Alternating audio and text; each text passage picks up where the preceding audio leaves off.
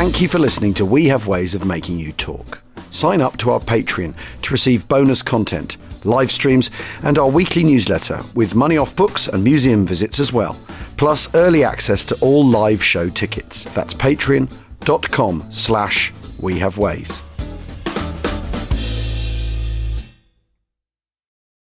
This episode is brought to you by Visit Williamsburg. In Williamsburg, Virginia, there's never too much of a good thing. Whether you're a foodie, a golfer, a history buff, a shopaholic, an outdoor enthusiast, or a thrill seeker, you'll find what you came for here and more. So ask yourself, what is it you want? Discover Williamsburg and plan your trip at visitwilliamsburg.com.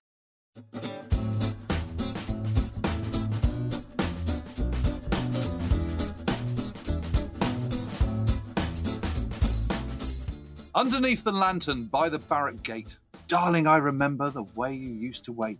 'Twas there that you whispered tenderly that you loved me. You'd always be my lily of the lamplight, my own Lily Marlene. Oh, Well, it's only one verse. fantastic! Yeah, There's another three. And he didn't sing it either. So I didn't sing it. I could have Small done Mercies. Yeah, I mean, that's the song of the desert, isn't it? Really? It's the song of the desert, and a German song, of course, made famous by Marlene Dietrich. And I don't know if you've heard it recently, but she does do it magnificently. It's really worth listening to in full Deutsch. And, you know, they always said it was kind of war without hate. There was a sort of lack of anger there, and they were sort of all, there was a sense, I think, in quiet moments and lulls in the fighting that they're all in it together, that they're all sharing a shared experience of fighting in an alien place. Yes. And I was sort of thinking about what you were saying earlier on about kind of what was the desert like, and, you know, the saws and the scorpions and all the rest of it. And sort of anecdotes came back to me, because I remember I was lucky enough to talk to a number of desert veterans. Yeah. And the first of them was my oldest mate, Giles. Just bear with me on this one. So Giles is, we've been kind of like besties since we were both 6. Yeah. And his father was a lot older. He was born in 1906, although Giles was born in 1970. Yeah, he had tea with Thomas Hardy. Really? And in 1924. I mean, can you believe it? But anyway, his family owned Bourne and Hollingsworth, a department store on Oxford Street, and lots of properties in London. Yeah. But Jim went into the army and went into a medical service and worked in the RAMC, and he was at Dunkirk, and then he was in the Western Desert. And I remember there was this time where Giles's mum was away and his brother was away, and it was just me and Giles and his dad Jim having supper one night, and he started telling us some of his war stories. Yeah. And he told us of his time when they were in the Western Desert in 1942, so in our period. And he said there was this really annoying guy, and every night he'd ask him to play cards, and every night he'd go, "Oh, I have to." Yeah. And eventually this guy could go, "Oh, one more rubber, come on, just one more. And he went, all right then. And while they were playing, they got strafed. And when he went back to his tent, bullets were all across it, and he'd have turned in had he not played cards. My God. Yeah. And he said, and the weird thing is, he said, I've still got that sleeping bag. It's upstairs in the attic. It's covered in holes.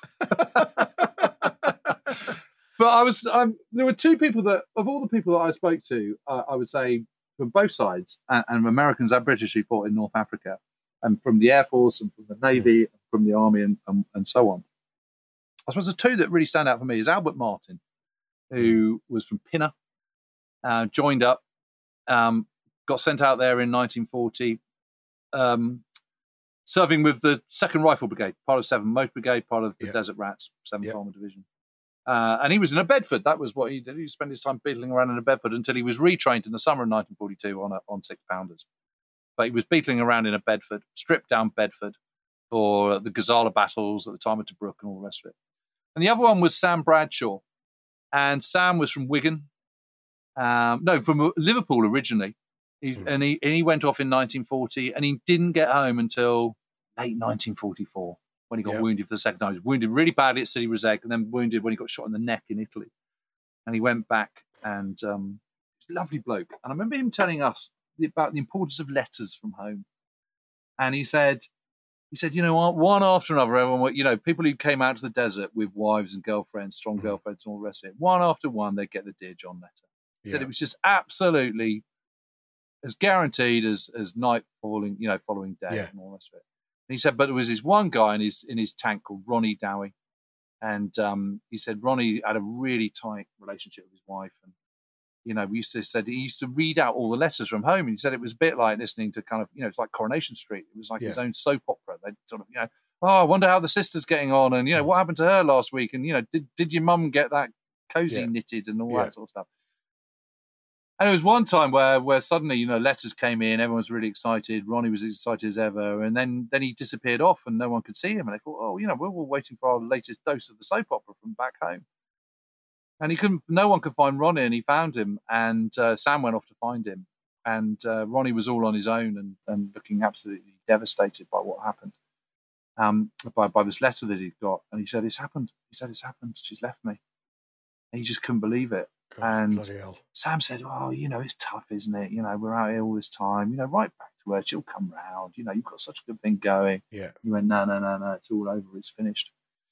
Next day they went into action. Ronnie bought it. God, it's terrible. Just sort of inevitable. And he said there was this awful inevitability, and he's always felt that Ronnie kind of sacrificed himself. Really sad. And it struck me as I remember at the time just thinking, a lot was expected, whether you were German, whether you're Italian, whether you're British, whether you're Indian or Gurkha or whoever you are, whether you're Maori, fighting in North Africa. There's so much is expected of them, isn't it? Because you're going into this completely alien environment. There's certain places which feel more away from home than others, aren't there? Well, and by the a looks lot of these guys who are fighting in 1942, they've been away since 1939, 1940. And by the looks of it, what are you actually fighting over? Empty scrub. It's not like can say, well, at least we've taken Caen, boys. It's like it's this strange to and fro that goes on. In the last episode, we attempted to start at Tobruk, and then of course we had to do a bit of backstory, and didn't do what we need to do to set up. We're going to do it now. We're going to do even the first Battle of Alamein. Because of course, in many ways, it's like The Godfather. The sequel is better than the original when it comes to Battle of Alamein. Well, yeah. So should we look at what's happening at the end of June? Yes. Shouldn't we? So Tobruk falls on the 21st of June. 8th Army is streaming back in what can only be said to be disarray. Yeah. And it's really interesting, actually, because for this, I've been looking back at Albert Martin's diary. He was fantastic because when I met him, his memory was still, really, really sharp. Yeah. He knew exactly what he'd done. And he'd done a lot of it. He'd found his diary some years before. And he'd also gone to the archives and got out the battalion ward diary, and he'd kind of pieced it all together. Yeah. Anyway, but he let me photograph his original diary as well, which was sort of one of those small little diaries in pencil and all the rest of it. It was just fantastic. And I've just been looking back over it, and it's interesting seeing what he's saying. So on the 21st of June, he's going, they're streaming back, and he's going, why? What's the strategy? Personally, I've had enough. I just want some peace and quiet. And they assume he and his mates in 7th Motor Brigade, in 2nd Rifle Brigade, they assume they're going to make a stand at Sollum, on the border. Yeah, yeah. But when they get there and they cross the border on the 22nd of June, they go, no, go on, keep going. They're still going on the 23rd of June when he writes in his diary, when, for heaven's sake, are we going to stop running? But, they and then one morning they wake up and they found themselves that they're in the middle of a German Liga, in an Axis Panzer Liga. They said, God, get out of here quick. So they get out. And when they're on the way out, they make good their escape. And then his Bedford breaks down. I mean, hardly surprising. I mean, the absolute punishment these things are getting in the desert with all that grit. I mean, you're effectively sandpapering engines to death. And they then have to be towed. But then some Italian tanks appear on the scene and shoot at them. And one of the Bedford gets shot up. So they then have to abandon it and pile into another one and sort of keep going. And by the 25th of June, the Panzer Army, which is obviously, the Africa Corps plus the Italians, is lined up before the remnants of the 8th Army that have been fighting in Gazala and Tobruk at Merce Matruh, which is, what is it? Kind of, 30, 40 miles inside the border. And they just assume that's going to be it. But they're told to make a sort of, this is a kind of sort of stand and defend and let the others get back. And what Auchinleck has done is he's brought up the New Zealand division into that line. Yeah. Augmented by the remnants that have come back from the Gazala battle and the fall of Tobruk, which is not a lot. You've got 10th Indian Brigade, they're in total disarray. 29th Indian Brigade, they've lost entirely one battalion, they're in disarray. 50th Division, they've lost most of their equipment. And overall, they've got about 160 tanks left, which, considering they started the battle with, 4 times that, is not great. And is that that's as much unreliability as anything else, isn't it? Because it's a mixed force of tanks. There are Grants, but it's Valentines and other stuff. And the Valentine's interesting because it's present kind of from when it arrives in sort of very late 1940s, isn't it? And there are still Valentines going around in Northwest Europe in 1945 as observer tanks and the manifestation as the Archer with a 17-pounder. But they're not happy in the desert. And as many of these tanks are lost to mechanical failure as they are to enemy action, I think it's worth pointing that out. So it's your kit's letting you down, so you're as likely to be fleeing as anything. It's a strange defeat, this, as much as anything else, because yes, they have been given a bloody nose by Rommel, but actually what happens is a desire to bug out takes a grip, and the equipment's been letting you down, so you're not going to stick around, are you? The yo-yo of fighting along the North African coast is that if the Germans go further west, they're better supplied. If 8th Army goes further east, it is better supplied. Its supply lines are shorter. But at this point, because Tobruk's fallen, Rommel's actually been given a relative advantage for his normal position, hasn't he? Yeah, he has, because the 8th Army that have been opposing him at Gazala are, they're spread to the 4 winds. They're kind of they've lost all cohesion. That they've the main units, the 2 armour brigades of 4th and 22nd. They're really, really men down, tanks down. Entire artillery.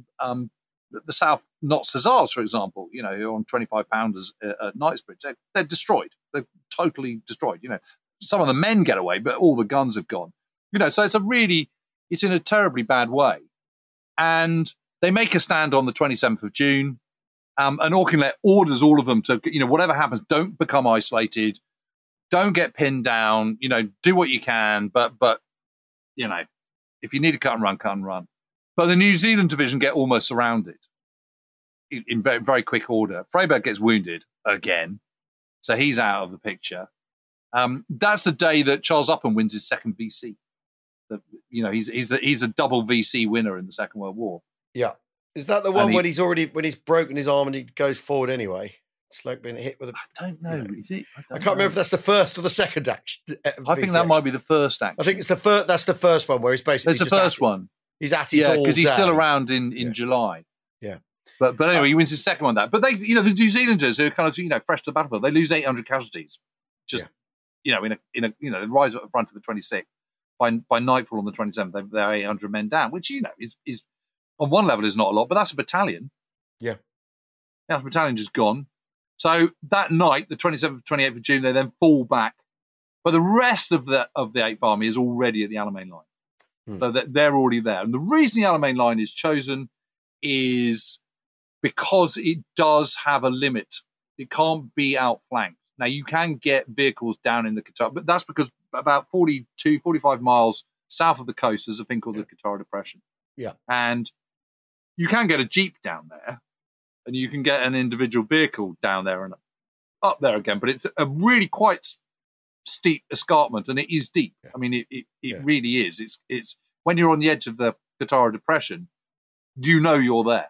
Yeah. What you can't do is you can't sweep round en masse with a kind of the Deutsche Afrika Korps. It's impossible. So it's impossible, but it's not for an armoured formation. So you're guaranteed that flank can't be turned. Is the thing. Yes. If you take El Alamein, the railway station, as your defensive pit position and posture, you've sort of ruled out one of the options for the enemy to to get round you. In fact, you've put a stopper in the thing. And if it is a war of maneuver, which is what we talked about in the last episode, this is an opportunity to reduce the enemy's chances for maneuver. Exactly that. Remove Rommel's MO from him, in fact. Exactly. But at the same time, reduce your supply lines. Yeah. And increase your enemies. But, Jim, one of the things we're doing here is we're making a terrible mistake in telling the story of this battle in terms of who's being attrited and how, because this is an air battle. This is not a land battle. Well, it is. But let me just finish where we're at with them as they fall back. Yeah, but this is where it often gets sort of the to and fro on the land you get hung up on. But in terms of actual attrition and damage done, it's an air battle. Yes. Anyway, so let me just tell you very briefly. So the 28th of June, 29th of June, up to the 30th, they are the remnants of the people that have made the stand at Merza-Matruh, including the New Zealand division, which has only newly arrived up, are all streaming back. This is your track lines across the desert, clouds of dust and sand and grit and all the rest of it. Yeah. In hot pursuit are the 90th Light Division. They're in the lead. The 7th Motor Brigade, of which my friend Albert Martin was a part, they're beetling around in their Bedfords trying to just stall them as much as they possibly can. In his diary entry for the 30th of June, he goes, all of us are fast becoming physical wrecks, living on the last reserves of strength dredged up from goodness knows where. This is, everyone is just, this has been going on for over a month now. This has been going on for kind of, 35 days. Yeah. Everyone's absolutely, completely knackered. And by that time, 8th Army has lost 50% of its fighting capacity. Yeah. So it's in a really bad way. While Rommel has had lots and lots of losses too, but he's gained 50% material losses in terms of ammunition, in terms of fuel dumps, which he's managed to pick up at Tobruk, food, rations, all those things of which he's incredibly short supply, which is what enables him to keep going. But you're absolutely right. The Panzer Army is also, by this point, not in fantastic shape, despite the advantages of the windfall that they get from taking Tobruk. That is almost entirely down to the Desert Air Force and the RAF at large, the RAF Middle East, who are in total contrast to 8th Army, are full of all the right people, have the right leaders, are organised, all know exactly what they want to do, are resolute, innovative, all those sort of things. And it just so happens that the Desert Air Force, which is at the front line, is led by two really, really remarkable people. The first is Air Vice Marshal Arthur Mary Cunningham, and the second one is Air Commodore Tommy Elmhurst. And Tommy Elmhurst has been at the Air Ministry in 1940, been on part of the Joint Intelligence Committee, then gets posted, I think, to Turkey, and then gets recruited because he's known as a fantastic administrator. And Mary Cunningham is bristling with fantastic ideas and huge amounts of charisma, and everyone loves him, and he's a man of action, and he's pioneered he's a fighter pilot from the First World War. He's pioneered the Takoradi route in the 1920s, which is a route from West Africa up to Egypt, where you go from Nigeria through to Khartoum in Sudan and then up to Egypt. Yeah. He's pioneered that route. He's a larger than life character, and he's absolutely fascinated by the possibilities of air power. He's a forward thinker. What he's not very good at is paperwork. And that's where this team really starts to gel. So Tommy Elmhurst takes over in February comes as his number 2 in February 1942. And he's absolutely the business at organising stuff. And within a few weeks, Tommy Elmhurst has gone round and he's gone, I can see what the problem is. You've got your squadron leaders as administrators. You don't want that. You want to reorganise entirely all your thing. You want squadrons moved into wings into groups, and the wings and the groups have to have their own administrative staff, so that the squadron leaders and the wing commanders can concentrate with the fighting. Yeah. And also what you want to have these landing grounds where a wing is, or preferably a group, is operating from the same place. So you can pool resources. You need to bring up maintenance units much closer to the front. And you need to have massive stockpiles, which will then give you the flexibility of these landing grounds to go forward or go backwards, to leapfrog. And you can even leapfrog flight, so that ace flight can go forward and attack while B flight is moving back to, if you're having to retreat, you can go backwards to the next landing ground, which after all is just a big sort of cleared area in the desert. Then A flight can land back down, and then that can follow, by which time B flight is ready to take off again. And if you're repeating that in all the squadrons and in all the wings, you're not depleted in your force. When Elmhurst comes in and pitches all this, is he met with resistance, or is it? None at all. None at all. That's interesting. So Mary Cunningham goes, "Bring it on. Do what you need to do. You're my man. I'm hearing you loud and clear. You sound like the man for me. This is exactly what we need. Get on with it." And also, don't forget there is this lull between the early part of 1942 and May the 26th. Yeah. So Cunningham then goes, okay, now we've got our new system in place. That's getting in place. Let's make sure that the wing commanders and the squadron commanders are training up their men properly. Yeah. That they're training up their crews, that everyone knows exactly what they're going to do. And so particularly with the fighter pilots, he trains them in fighting, in dogfighting, but also in target training. Yeah. And rather than getting them doing firing practice after drones, towed drones, he gets them to do where obviously people are moving around. The other thing they do is they rededicate their fighter aircraft to ground attack, don't they? Some of them. But enough of them. And it's this idea that actually, because fighter planes are a defensive weapon, as we've talked about in other circumstances. They're not an offensive weapon. And what you actually need to do is develop a method of air offensive rather than defensive. And that this sort of defensive mindset that goes with fighter control has got to go out the window. And what you need is, so Hurry bombers come in. So you have Hurricanes, which are obsolete as a high level fighter, perfectly good rugged aircraft for ground attack. Which can, and they sling whopping great cannons under each wing. Yeah, exactly. You can get great big tank busting cannons on them, or at least tank screw carrying cannon, and they're readopting their assets to the situation rather than waiting for someone to send them a fighter bomber or for one to be developed. They're cracking on with it themselves. And that shows a sort of flexibility, a technical flexibility. But aside from the organisational flexibility, they're prepared. They're prepared to also do that thing of, well, what have we got? What are we allowed? What have we been given? Rather than just parking the Hurricanes and thinking they're obsolete, which would be, the sort of thing that would happen in other theatres, perhaps. Yeah, no, absolutely. And it's interesting also that although Air Marshal Tedder, who is the Commander-in-Chief of the RAF in the Middle East, is constantly asking for Spitfires and has been since 1941. And I think there's only 25 in action with the Desert Air Force at the beginning of May through to beginning of June. What Mary Cunningham realises is he's got to make use of what he's got. And what he's got is he's got lots of Hurricanes, he's got lots of Kitty Hawks. And Kitty Hawks are powered with the same Allison engine that the early Mustangs are. And just like the early Mustangs, they're no good over 10,000 feet. Yeah. That's not where they are. So he just thinks, okay, well, let's not use them over 10,000 feet. Yeah. So he gives them a ceiling. He says, I don't want you flying over 10,000 feet. I want you to fly under 10,000 feet.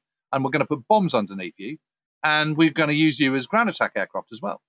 Yeah. And you can do that and try and avoid tussling with 109s as much as you possibly can.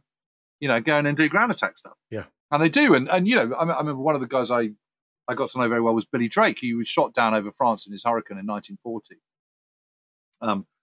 Managed to recover. Later flew, was an instructor, then got sent out to the desert and took command of 112 Squadron. And 112 Squadron is the Shark Squadron. The Kitty Hawks with the huge great sharks. Famously, yeah. Yeah, very, very cool. And he was tough as hell, was Billy. He's really tough. Anyone he wasn't up to, he'd just sack him. And he was all for camaraderie and a few beers and all this sort of stuff. But he was got to hone his guys into, absolutely hard, tough professionals. And he trained them incredibly hard. And what they did was they just did endless practicing of bombing targets, because Mary Cunningham was very taken with the idea of dive bombing. But he also observed that Stukas were incredibly slow when they came out of their dive and were hitting ducks. Yeah. So he said, well, actually, dive bombing is cool, but you don't need to dive from such steep heights. You can dive in a shallow dive and come in, and you can get out quicker, and therefore although you're coming in at a lower height, your chance of escape is much greater. Yeah. So he got them practicing, and they were pretty darn good, and they were incredibly effective. And every single day of the Gazala battles, The DAF is the Desert Air Force. It's just flying sortie after sortie after sortie. Yeah. Which is really interesting because in contrast, the Luftwaffe at this time is losing cohesion. Well, let's take a break and come back to the Luftwaffe and find out exactly what's happening for them. We'll be back in a second.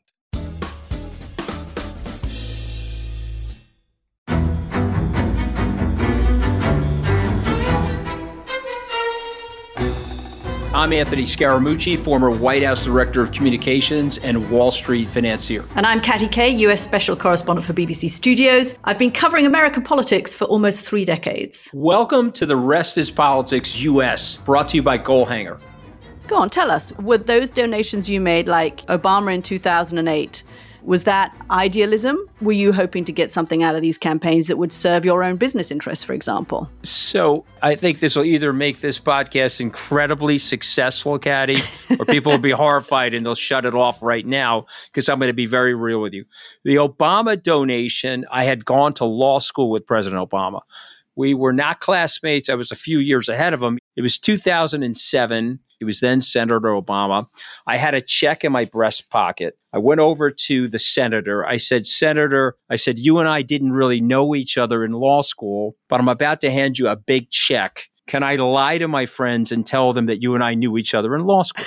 Well, Obama looks at me, had the best smile in American politics since Jack Kennedy. Forever. Yeah, he lights up. He looks at me and says, I'll tell you what, if you double the amount of the check, we'll take it back to Hawaii. Okay.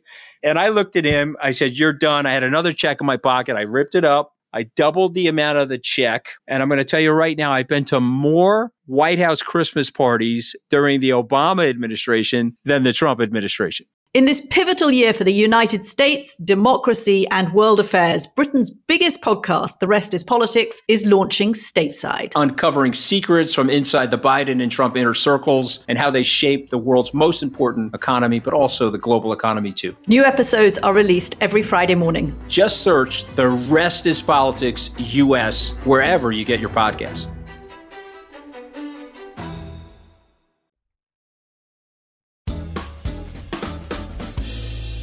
Welcome back to We Have Ways of Making You Talk About the Battle of El Alamein. Both battles. I prefer the sequel, Godfather 2 style. Me too, if I'm honest. So the Luftwaffe are suffering from the fact that actually these African battles are at the back of the queue, really. Yes. Yes and no. They're suffering from the problem that the Luftwaffe has been playing a very full-on role in the destruction of Malta. Yeah. Until the end of the first week of May. Yeah. And they've been over there, whether you be a fighter planes, whether you be a Junkers 88, whether you be a Stuka, whatever. That's where you've been. You've been operating out of Sicily. And then they're moved kind of lock, stock and barrel over to North Africa to support Rommel's force. Yeah. But the commander-in-chief of the Luftwaffe in North Africa, in Libya, is a chap called General von Waldau. Yeah. And Rommel and him do not get on at all. And there has never been the same conversation that there has been in the autumn of 1941, where it has been decided that air commanders should decide all the targets. Yeah, it's not doctrine. It's not. It just hasn't been sorted. It's not one thing or the other. Whereas Churchill has supported Tedder in decreeing that the air commanders have final say over what a target should be. Yeah. That an army commander can put in his pitch. But it is up to the army commander. But that is not resolved between Rommel and von Waldau. But that's interesting in itself because the Germans, after all, have the head start on the tactical application of air power. So it's interesting that actually, in this respect, they seem to have got that wrong. They have out there. Yeah. Why don't Rommel and von Waldau get on? Is it a standard high-ranking German general pissing contest, or is it that Rommel's fame is somehow a problem for people who have to deal with him? Because I mean, we know a lot about Rommel, don't we? But what do we know about the people who? What do we know about the people around him who have to deal with him, and what do they think of him? You know, what does von Waldau? Why are they not getting along? They mainly don't get on because Rommel is constantly demanding von Waldau produce more than he can. Right. Von Waldau hasn't got the same administrative structure that Tommy Elmhurst has introduced for the Desert Air Force. Yeah. So they're constantly under strength. The 109s don't have the same level of filter that a lot of the RAF planes have, and They're getting completely sandpapered to death. They're not very effective. And the whole culture of the Luftwaffe, particularly when it comes to fighter planes, is all about shooting down other fighters and protecting the ace. And, Hans-Joachim Marseille, the great fighter ace and all the rest of it's about crewing. So there's not that kind of sense of a team effort in the same way. It's just a different, there's a huge cultural gulf. There's no I in team, but there is an I in Nazi, is what you're saying. That's exactly what I'm saying. That's exactly what I'm saying. Although you could never say that Hans-Joachim Marseille was a Nazi. He certainly wasn't. He just loved flying. He just loved shooting down planes and he got very upset about killing people. Yeah. But his desire to be a brilliant ace kind of rather overruled his desire not to shoot down people. So what you have, in essence, is you've a sort of, these are like mirror battles, aren't they? So just as the battle on the land is going very badly for 8th Army against the Afrika Korps, so it's the other way round in the air. Exactly that. And it's really weird. And sort of for the same reasons that, Yes, exactly. Rommel's ability to make decisions, his and lack be the boss man. And be the boss man, his lack of indecision, his ability to pick his moment. Although an awful lot of that is due to the fact that he's got some he's got some red hot intelligence telling him what's going on. Mm-hmm. He's got wire and Seabohm and all the rest of it. Exactly. Seabohm listening to terrible British, absolutely diabolical British radio procedure. Yes. Where everything's being I've shot a shoe. I'm returning to pavilion. Well, I mean, if you're lucky, it's that well coded.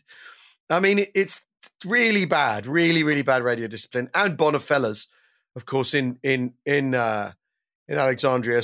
Yeah. Well, we'll be talking to John about him, won't we? We'll be talking to John about him later. Yeah, John McManus later on about him. But it is all very, these two battles sort of mirror each other. Yeah, they do. And the peculiar thing is that for all of this, 8th Army, the British position actually ends up the stronger at the end of all of this. Even though, Rommel is decisive and is winning the land battle, his disadvantages, he's winning too much. It's that thing again, it's that he obviously his big problem is if you are in charge of the Afrika Korps, where do you stop? What is your objective? Is it Alexandria? Really? Do you really think you can achieve that? Yeah. What can you actually pull off? Yeah. You're not powerful. I don't think Rommel's ever really thought this through. I think he just thinks the British. I think that he just thinks 8th Army is going to collapse, and then it'll be a cakewalk, and the supplies will catch up. I think is what he thinks. And he's frustrated because the Luftwaffe never seem to be able to support him in the same way that the RAF are supporting 8th Army. And he's like, well, they can do it. Why can't we do it? And there's a whole host of reasons. There's culture. There's sort of the fact that the Luftwaffe is already on its last legs because of the maximum effort that's been flying over Malta at a time where the Desert Air Force has been training and hasn't been flying quite so many offensive operations. Obviously, it's flying offensive operations, but not in the same league. It's not like maximum effort. So they're already knackered before they start on the 26th of May. They barely by the end of June, the Luftwaffe can barely fly 50% of the aircraft it's got. Yeah, because it's a shortage of fuel, because shortage of parts, because they're grounded because of mechanical failures, whatever reason. And at the same time, Rommel's just going, "I need you to hit this target. I need you to hit this target," and they just can't. They're flying 1/10 of the sorties that the Desert Air Force is flying. And it's interesting, if you look at 112 Squadron as an example, Billy Drake's mob, the Shark Squadron. So on the 21st of June, they move backwards to landing ground 75. On the 23rd of June, so 2 days later, A flight moves again backwards to the next one. And all the ground crew lift up all their stuff, put them into lorries, hurtle back to the next landing ground where there are already supplies of fuel, ammunition, bombs, or everything they could possibly need, food, etc. And then B flight the next day on the 21st of June joins A flight back at the next one. So that's how the leapfrogging goes. And at that time, 112 Squadron is also flying reconnaissance patrols, ground attack roles, escort and escort duty for the bombers. And on the 25th of June, having had this maximum effort for a month already, Mary Cunningham then goes, "Listen, guys, I know this is tough on you all, but the very future of Egypt and 8th Army is at stake. We need to now do round-the-clock bombing." So all day, all night, without respite on the pursuing Panzer Army. Yeah. So the bombers go in by night, and they're escorted by albacores with flares to light the whole desert up, which works an absolute treat. And of course, you can do it because there's no mountains to worry about. There's no light pollution, cover. No trees to hide under. No, nothing. You just to chuck you fire your flares. Everything's lit up. Boom! Oh, there's my target. Good night, Charlie. And then Boston's and the other medium bombers and what do you call it, bow fighters and stuff are operating by the day, along with the fighter planes. And 25th of June, 112 Squadron flies 3 escort missions and 8 of its own bombing missions. God. And the following day, it breaks the record for the RAF in the war so far for the number of sorties flown by a regular fighter squadron in one day, which is 69. What? Yeah. God, those lads must have been very tired. Must have been. Yeah, they are absolutely exhausted. But that maximum effort saves 8th Army from annihilation. Yeah. It absolutely does. It's But really, really interesting. I mean, it's interesting, though, the parallels in the figures, because, 8th Army's lost 50% of its fighting strength. The Luftwaffe in North Africa's essentially lost 50% of its fighting strength. They're the mirror image of each other. And this is we know perfectly well this is an air war. The air component is crucially important. You concede land, but control of the sky is a thing you really have to hang on to. So while all this is going on, 8th Army is furiously preparing the situation at the Alamein line. And the Alamein line is interesting because it's got this guitar depression. And I've been lucky enough to go there twice. And it is incredible how different the land is. When you first go out there, all you think is, this is all flat desert. Because, one is so used to looking at kind of green hills and woods and, rivers and the sea and everything else. Whereas when you drive from Cairo or from Alex down the road to the Alamein position, what you're seeing is just desert.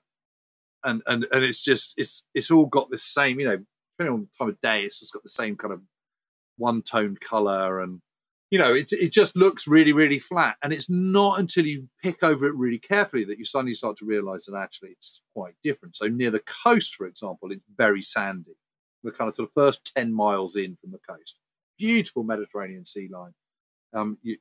It's quite sandy, lots of vetch about, lots of little bushes, little sort of stubs of sort of grey green all over the place. And it's really brittle and tough. You would scratch your legs if you walk through it.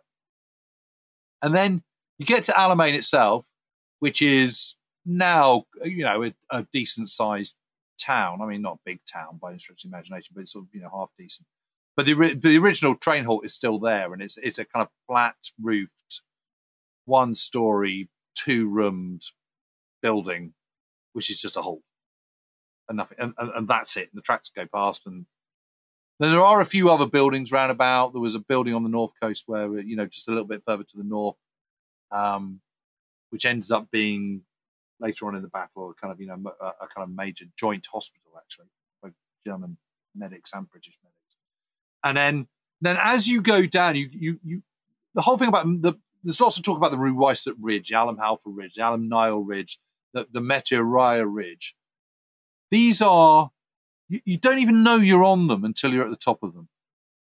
It's just, you can't see very far, you suddenly realise, and then suddenly you can see for miles again. So that's when you're on top of it. Something like the Meteor Raya Ridge is only like 30 metres above sea level. So hillocks. Not really, because they're really long. They're long and narrow. They're about, Meteor Raya Ridge is about 350 metres wide. Right. So they're sort of like ripples in the desert. It's really, really low. So obviously, if you're at the base of it on the north side and you're being attacked from the south side, for example, you wouldn't be able to see a tank from the other side, but you would still feel incredibly exposed. To you, it would feel like this is the flattest place on earth. I mean, we're talking, the slope at Lord's Cricket Ground.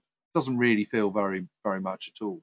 What's interesting, by the time you get onto these ridges, though, it's stony ground again. It's not as sandy. The vetch has gone. It's all stones, and you pick up a handful of stones, and there's your fossilized seashells, and just everywhere. And then it runs down, there's a kind of 15-mile stretch to Alam Nail and Alam Halfa.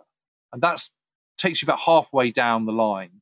And then south of Alam Halfa, it suddenly just drops into this really, really weird kind of lunar landscape where there's lots and lots of crannies and little escarpments. And sometimes these escarpments might be 3 foot. Sometimes they might be 15 foot. But you can't just drive vehicles all over them. And then that weird bit sort of flattens out again. And then right at the end of the line, you've got the Hemaimat, which is this weird kind of horned thing that looks like something out of Monument Valley and a kind of, John Wayne Western that just sits at the bottom. And you can clamber up. That's where the Italians were. And then beyond that, a kind of, not very, very far is the edge of the Guitarra Depression. And it's a weird landscape. And in a way, it's weird on one level that you put so much emphasis onto the north of the line, which is where so much of the fighting happens, because that's where the soil is the thinnest, where you've got this vetch, where you've got the sand, and obviously the sand is most likely to get ground into dust and effectively talcum powder, and be the most obstructive. Yeah, but that's where the road is, right? That's where the road is. That's where the Via Bilbao. And that is where the railway is. Railway lines. And in the end, you absolutely have to control those. There can't be any two ways about it. So the Alamein line is established by the 1st of July. So this is from within the 10 days of the fall of Tobruk, this calamitous collapse, although accompanied by highly effective attriting of the Africa Corps by the RAF, the Desert Air Force.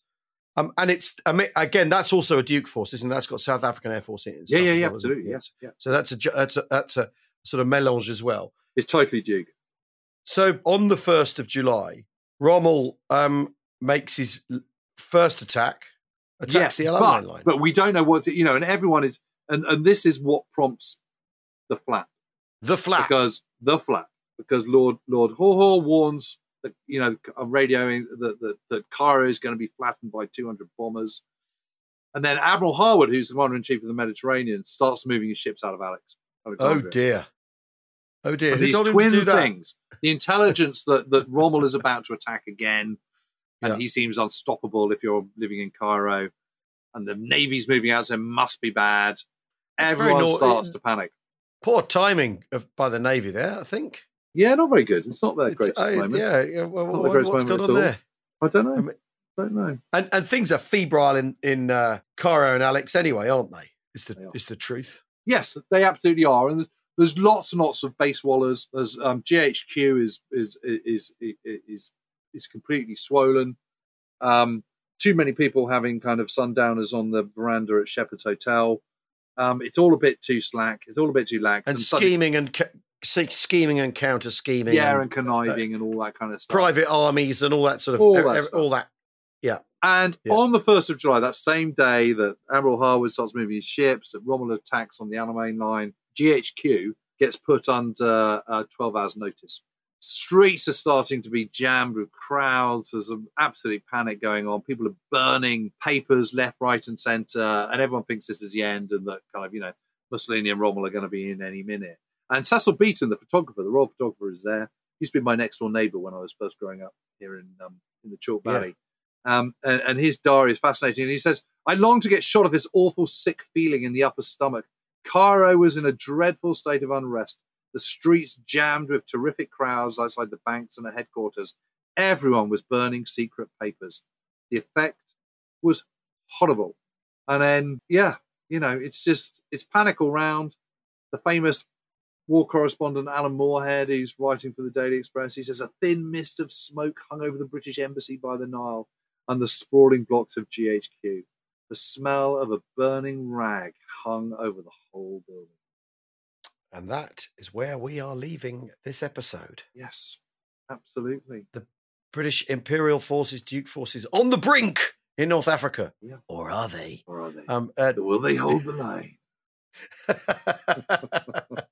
I mean, obviously, we know the outcome, but that's very much a moment that appears to be a knife edge. Well, it does, I think, and I think it also reflects what is going on at the highest levels within 8th Army as well. You've got 13th Corps Commander Strafford Gott, who is openly defeatist, saying, I don't think we can hold them here. You've got Auchinleck telling General Brooke, the chief of the Imperial General Staff, that the only All he's offensive got's the weapon Air he has Force. is the RAF. Yeah. That's it. Yeah. Withdrawal plans are being prepared, actively prepared. Alexandria, Cairo, the Canal Zone, they're actively thinking, what do we do if this crumbles? Morale is not good. Confidence is low. How are they ever going to get out of this scrape? And on the face of it, the Army is 8th Army is pretty much defeated. Yeah. Well, join us for our next episode where in Question of Sport, What Happened Next style, we will explain what happens next. Thanks for listening, everybody. See you soon. Bye-bye. Cheerio.